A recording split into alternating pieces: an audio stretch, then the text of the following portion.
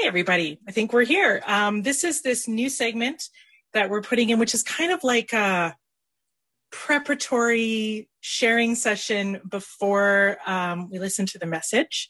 And so I wonder, Josh, if you could please share the screen where it's kind of a give and take where maybe we have something to give, or maybe we want to take in and consider the questions that are here for us. So this is the two questions that we've got time after I do my bit here for you to respond either in the comments or to unmute yourself and share, or use, if you aren't sure when to unmute yourself, you can use the hand raising function and the host will instruct you on that. So the first question is, how much of your 12-year-old self can you still connect with? If you think about like who you were, how you were in the world, what was going on in your life when you were 12, how much of that can you remember and connect with?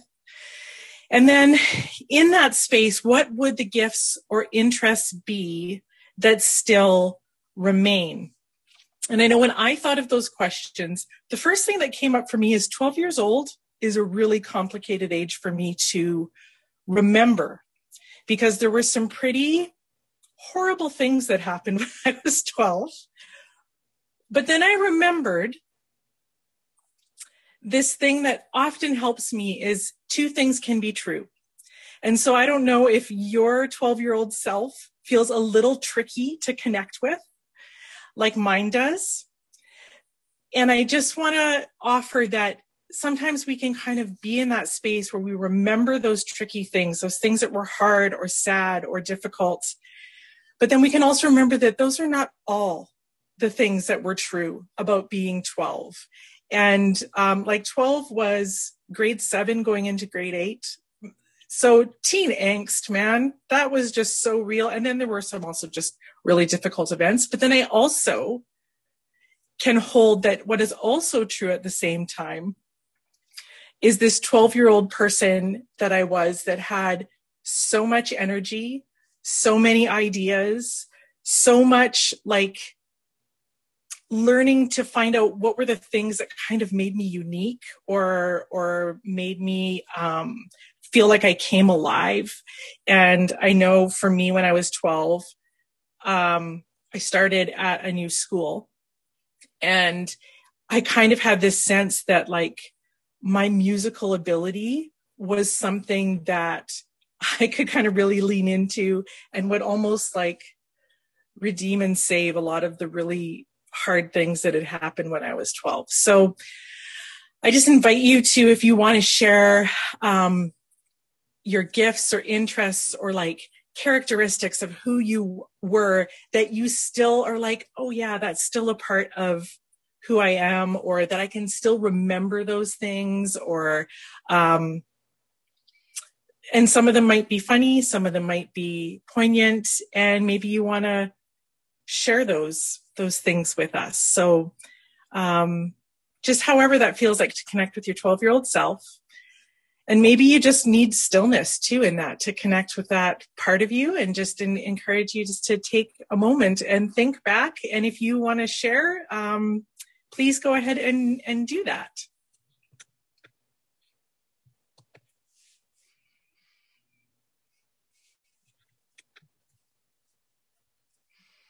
I just would invite you to consider your 12-year-old self and all the complication and the beauty and the ideas and the innocence, and maybe just put your hand on your heart and just like imagine just sending love to that person and acceptance for who you've always been, who you were, who you are becoming even now, where those things began. I invite you just to breathe into that and send love. And then from there, I will pass it on to the next segment of our service.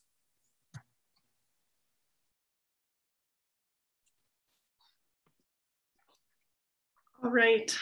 Good morning, everyone. We're about to do communion. So if you haven't yet grabbed bread and wine or something of the equivalent, something to eat and something to drink, I recommend goldfish at the Lowen House. That's been my favorite so far. But yeah, grab something.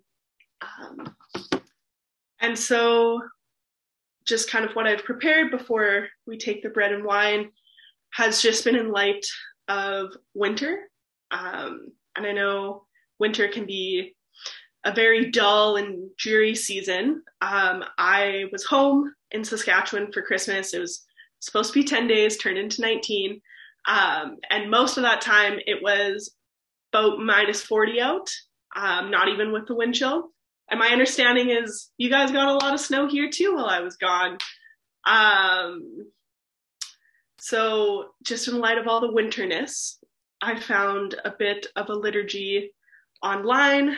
I forgot to write who wrote it, so it's somewhere on Google. But I just invite you to kind of take a deep breath and just kind of still yourself before I read this.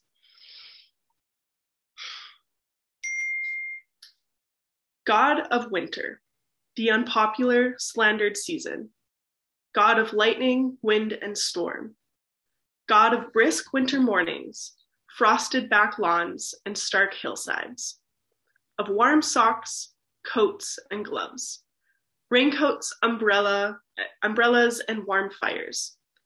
We open ourselves to all the possibilities life offers us. When we too experience the winter of our lives, may we find the courage to let go and trust in your guiding, warming light. As we eat together at this table, we remember the importance and the words and the actions of all the meals in the tradition of Jesus. Yes, Josh found it in the comments. Go, Josh. Everyone is to be here. Everyone is welcome to be here. In this way, we lift up a world of inclusion where all people live with respect and dignity. Everyone present will receive a share. In this way, we lift up a world of generosity where, as in the example of Jesus, abundance overcomes scarcity, so all are fed. Everyone is invited to take a portion and to see others also receive. In this way, we lift up a world of sufficiency where entrenched systems of privilege are challenged, wealth is shared equally, and all are satisfied with enough.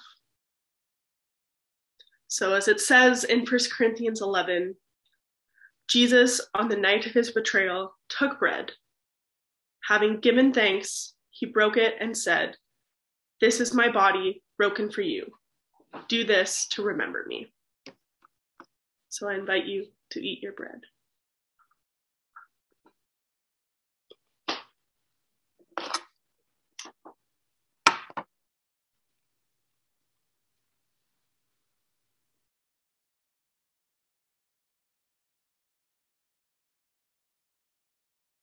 After supper, he did the same thing with the cup. "This cup is my blood, my new covenant with you. Each time you drink this cup, remember me." And I invite you to drink.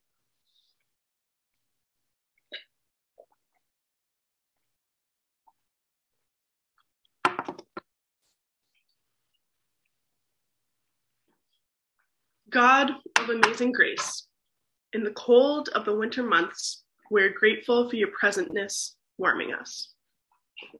We pray that this presence will strengthen us to follow you in the way of Jesus, wherever we are.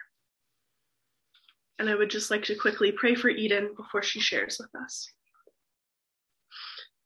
Jesus, thank you that your presence is here, even sometimes in the dreariness of the winter or the chaos of the Christmas season or whatever life looks like right now. You are with us, and we thank you for your presence. I just ask that you be with Eden as she shares what she's prepared, that you help us to be in a posture of listening to what you would like to share with us through your Spirit today, Lord. Amen.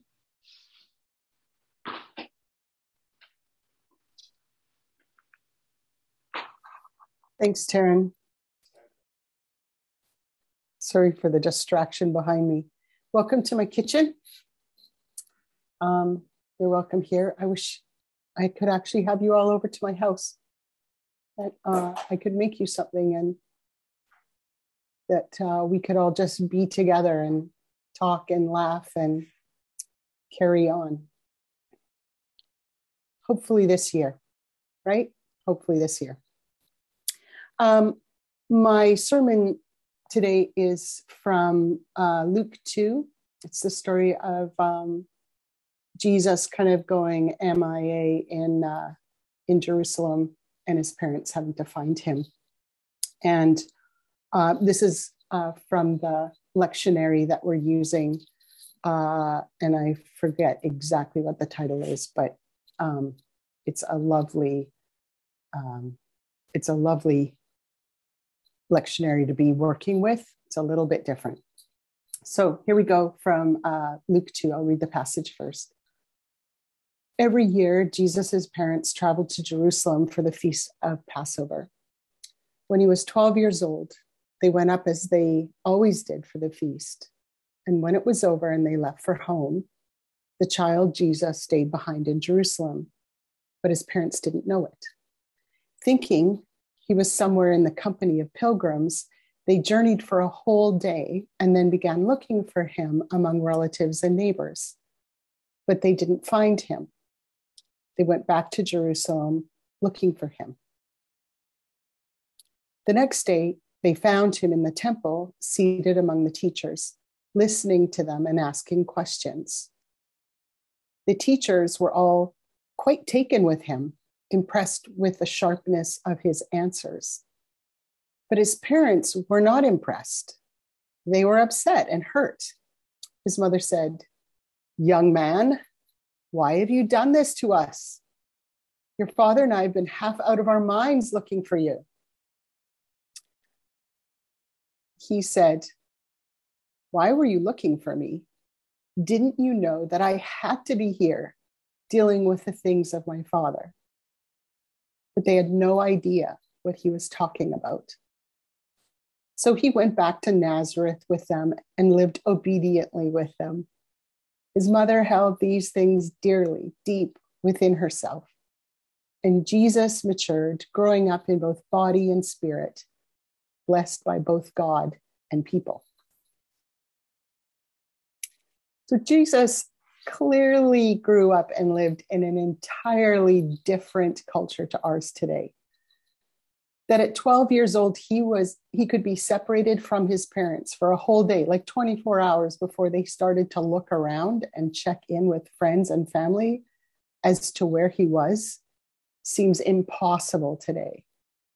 But that's the story. And after his parents turned back to Jerusalem, it still took another day before they found him. And the passage gives a little nod to Mary and Joseph's angst and frustration when they find him in the temple. And by golly, I'm pretty sure that wasn't the half of it. But I'm not here to speculate this morning. I'd rather just jump into something that I think stands out quite prominently and is definitely worth talking about and pursuing this morning. There's this coming of age dynamic that each generation faces around questions like, who am I? What am I here for? What's my purpose? What is my identity? And it seems like Jesus happened along on this same path at a fairly early age. Most 12-year-olds aren't thinking quite that deep, or maybe they are, as we were just talking. But we just often as adults tell them there's lots of time to figure all that out. Don't worry about it right now. Mary and Joseph finally catch up with Jesus in the temple. And he's surrounded by the temple leaders and apparently into the thick of things with them. He's clearly made an impression. I wonder if some of the leaders weren't wondering, like, does this kid have parents? Are they ever going to come pick him up? But the leaders seem to be enjoying the conversation. They're impressed by this 12-year-old on three fronts. Jesus was apparently a good listener, but not just a good listener. He was understanding and comprehending enough that he could form good questions to ask in order to learn more. And then when questions were posed in his direction, the leaders were impressed by his responses. The Bible doesn't give us much information about Jesus's growing up years. We know the story of his birth and that he and his parents made a quick escape to Egypt in the first couple of years of his life. And then this story at 12. After that, we catch up with him around the age of 30. And a one-sentence summary. And Jesus matured, growing up in both body and spirit, blessed by both God and people, wraps up the nearly 20 years between this story and the next. But if you can only have one story that captures who Jesus was at 12, I think this is the one you would want to have. It could have been something like Jesus was part of a soccer team that never lost and that he still holds all the records to this very day.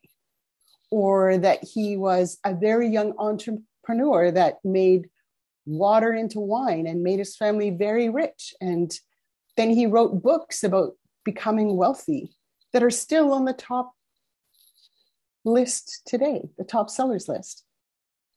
But that was not the direction that Jesus was taking. And those stories would not have captured the gold that is within the one story that we have of him. When Jesus was finally found in the temple by his parents, they had some questions for him. First of all, though, I just want to say it is slightly comforting to know that parenting really hasn't changed all that much. And most of us have felt what Joseph and Mary expressed. Kid, how could you do this to us? We've been out of our minds worrying and looking for you. But it's Jesus's answer to that age-old angsty question that is gold in this passage. Why were you looking for me? Didn't you know that I had to be here dealing with the things of my Father? Let's remember that both Mary and Joseph were in on the secret. Mary was pondering things, right? So it's curious, but not really important, why Joseph and Mary didn't think to look at the temple for a whole day. So let's get back to Jesus's answer to his parents and what it illuminated about this 12-year-old. He understood the assignment. He understood that God was his Father, and there were things to do, understand, and establish. Jesus knew who he was by the time he was 12. And this is critically important because he was only going to have a couple more decades, and he would have to be on task. His 12-year-old understanding of who he was critical when he was in the desert just before entering the ministry. It was critical when he was confronted by the religious leaders who constantly tested and tried to trap Jesus with gotcha questions. It was critical when he came into his power, because power that is held by someone who does not understand why they have that power or how to use it will likely be taken advantage of by the people who surround them.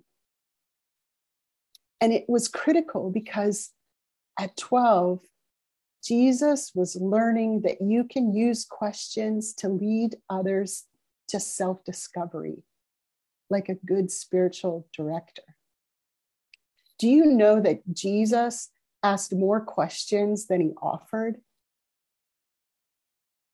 Jesus's 12-year-old understanding of who he was is why he could later say, I tell you, the Son can do nothing by himself. So he can do only what he sees his Father doing, because whatever the Father does, the Son also does. That's in John 5. That understanding that adult Jesus had of who he is and how he was to function and be was rooted in the 12-year-old understanding of his identity. Jesus lived his life in his truest self. And the difference that knowing who you are makes in the long run is this: when opportunities, challenges, questions, forks in the road arise, you don't have to start from scratch on what to do. Who you are, how you do, why you're here, all those things are established and help you to sift through all the questions. Can I just leave you with a question here? Well, besides that one, why would we not want our 12-year-olds and teenagers to be entering into self-discovery in a way that helps them to find their identity? Why would we postpone that for them? If we're to follow Jesus, then this is the place to start. It's not too late for anyone to have a good look at themselves and consider what they are here to be and do. And that's what I mean by identity. Who and what are you here to be and do? Jesus moved in a certainty because he understood who he was and the assignment, and he was able to do that because he listened to his Father. So if you're wondering, what the heck am I here for? You might like to work through a little process that includes listening to God. I spent the first 40 years mostly being a people pleaser. I understood that setting myself aside for the sake of others, doing what they wanted me to do for them, was a way of having friends and keeping peace. But the returns on that way of being were extremely thin. I was open to some changes around that time, 40, but had no idea how to go about it. So I started listening to God about how he saw me, what he felt about me, and what he wanted for me. And this began a year-long journey that ended with me changing my name. I'll tell you, if you're a people pleaser, don't change your name. It is not going to please a lot of people. But that happened 18 years ago. So if you haven't heard this story, it's because it's a long time ago. So I'll give you a Coles Note version right now. In listening one day, I thought I heard God say that he would call me by a new name. I assumed that would be a term of endearment between him and I, and definitely did not actually think this would end up in a legal name change. In the following 9 months of me following and listening to Jesus, he would come to me in my dreams at night. And in the morning, I would unwrap those dreams to discover what treasures lay inside. Some of the things that I learned about me came directly from listening prayer times, where I would be given an image that I would investigate and that would draw out of me either false things that I believed about myself or true things that I had buried. This journey also helped me rediscover things I had loved and really enjoyed that I had just buried in some hole because everyone else's joys and interests came ahead of mine. The fruit of this journey to understanding my identity and the call on my life has been so transformative that I honestly can sometimes hardly recognize who I had been. And without knowing what life would throw at me, I could not have imagined pastoring as my old self. And do you know what I learned about God from this process? From discovering who I am and my identity. I learned that God loves me deeply and that they are invested in me living from my truest self. I learned that God was waiting for my yes to transformation and willing to walk alongside me as I discovered who I really actually was meant to be. I now identify as a room maker. I don't mean like I make rooms, though I'd be open to that, but that I make room. I love to make room at the table with eyes that are looking for anyone else who wishes to belong. And in understanding that as my identity and my purpose, when I was offered a position on staff at the Bridge a year ago, it was quite easy to see that this is where I belonged. This came entirely out of the blue, but even the sudden timing of things didn't throw me off because I understand who I am, how I am, and what I bring. So I would love to invite you into a process of discovery this year. No matter your age or maturity or immaturity, no matter if you're just beginning your career, halfway through, or retiring, no matter if you still don't know what you want to be or think you've got that nailed down.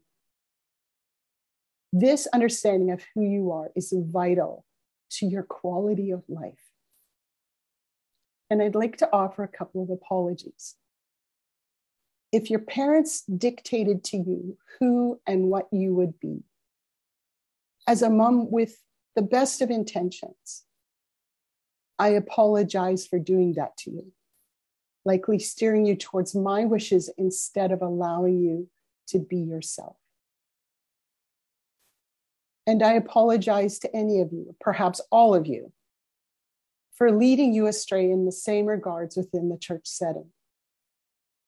As a pastor, I have tried to corral you to meet the needs the organization has, and have not always taken the time to sit with you to find out what it is you feel called to and how you best express yourself in the corporate church setting. I understand the harm that has caused you. I have felt it myself. So I am without excuse in perpetuating this harm. Please let my expectations of you go and those that I represent today. So let's just move into a bit of a process this morning.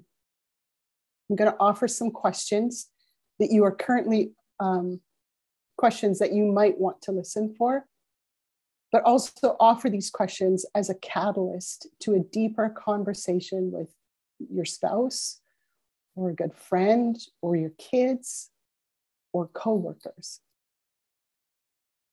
Maybe start with writing down what you think your identity is, or the identity that you are currently operating in the capacity of. Does that really feel like the truest version of yourself? So we're going to enter into a listening process that might help you to connect to God and establish who and how you are in a more authentic way. The first questions that we're going to have, we're going to post them up as I go through them so that you can see them. And if you want to, you can write them down. The first set of questions are questions for yourself. Okay, so we'll start with this. Do you feel comfortable with who you identify as right now?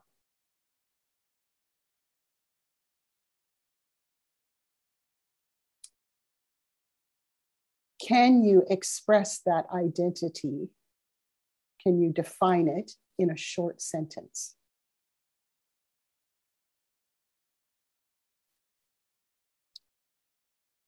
Do I feel a strong call to anything right now in my life? Yes or no? And if yes, what is that? If no, has there ever been a time in your life when you did? What was that? And why did it change?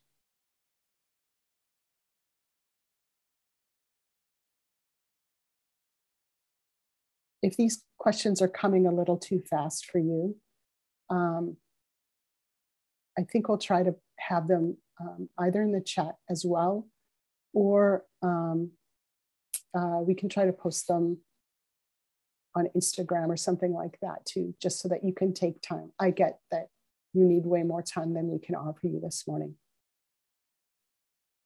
But it's a way of starting the process and to understand the kind of questions you can be asking. This next set of questions are questions for God. These questions are important because we have a creator.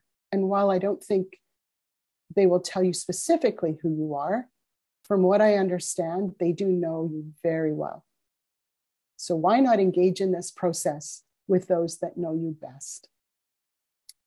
So the first question, Jesus, how do you see me?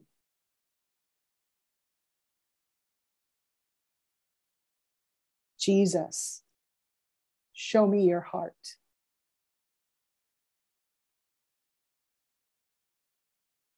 Jesus, what about me fills you with joy?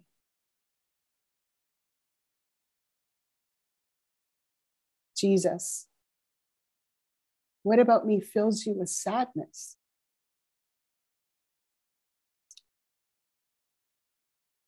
And Jesus, when do you see me being my truest self?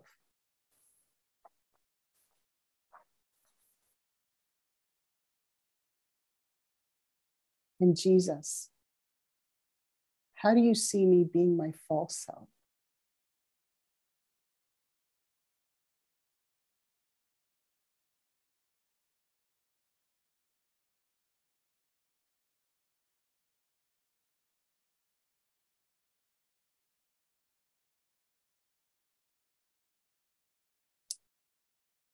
These are big questions.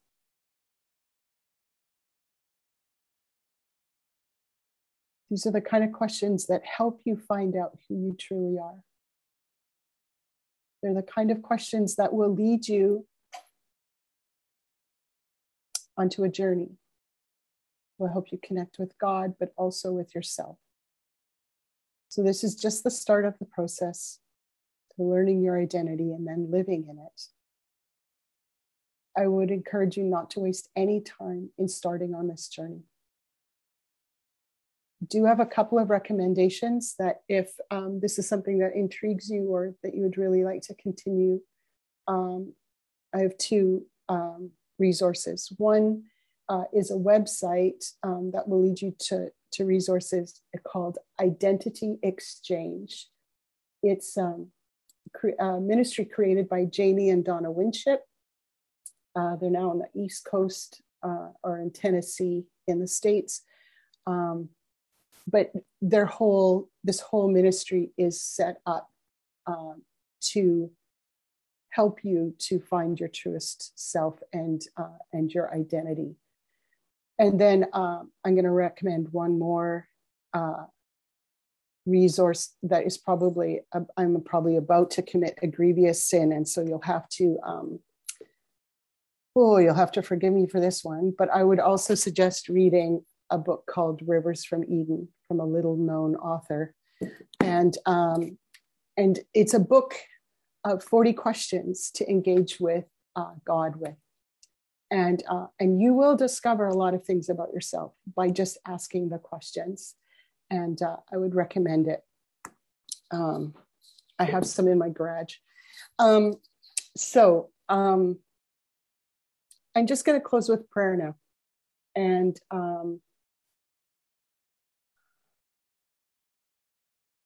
I really hope that you would engage in this year.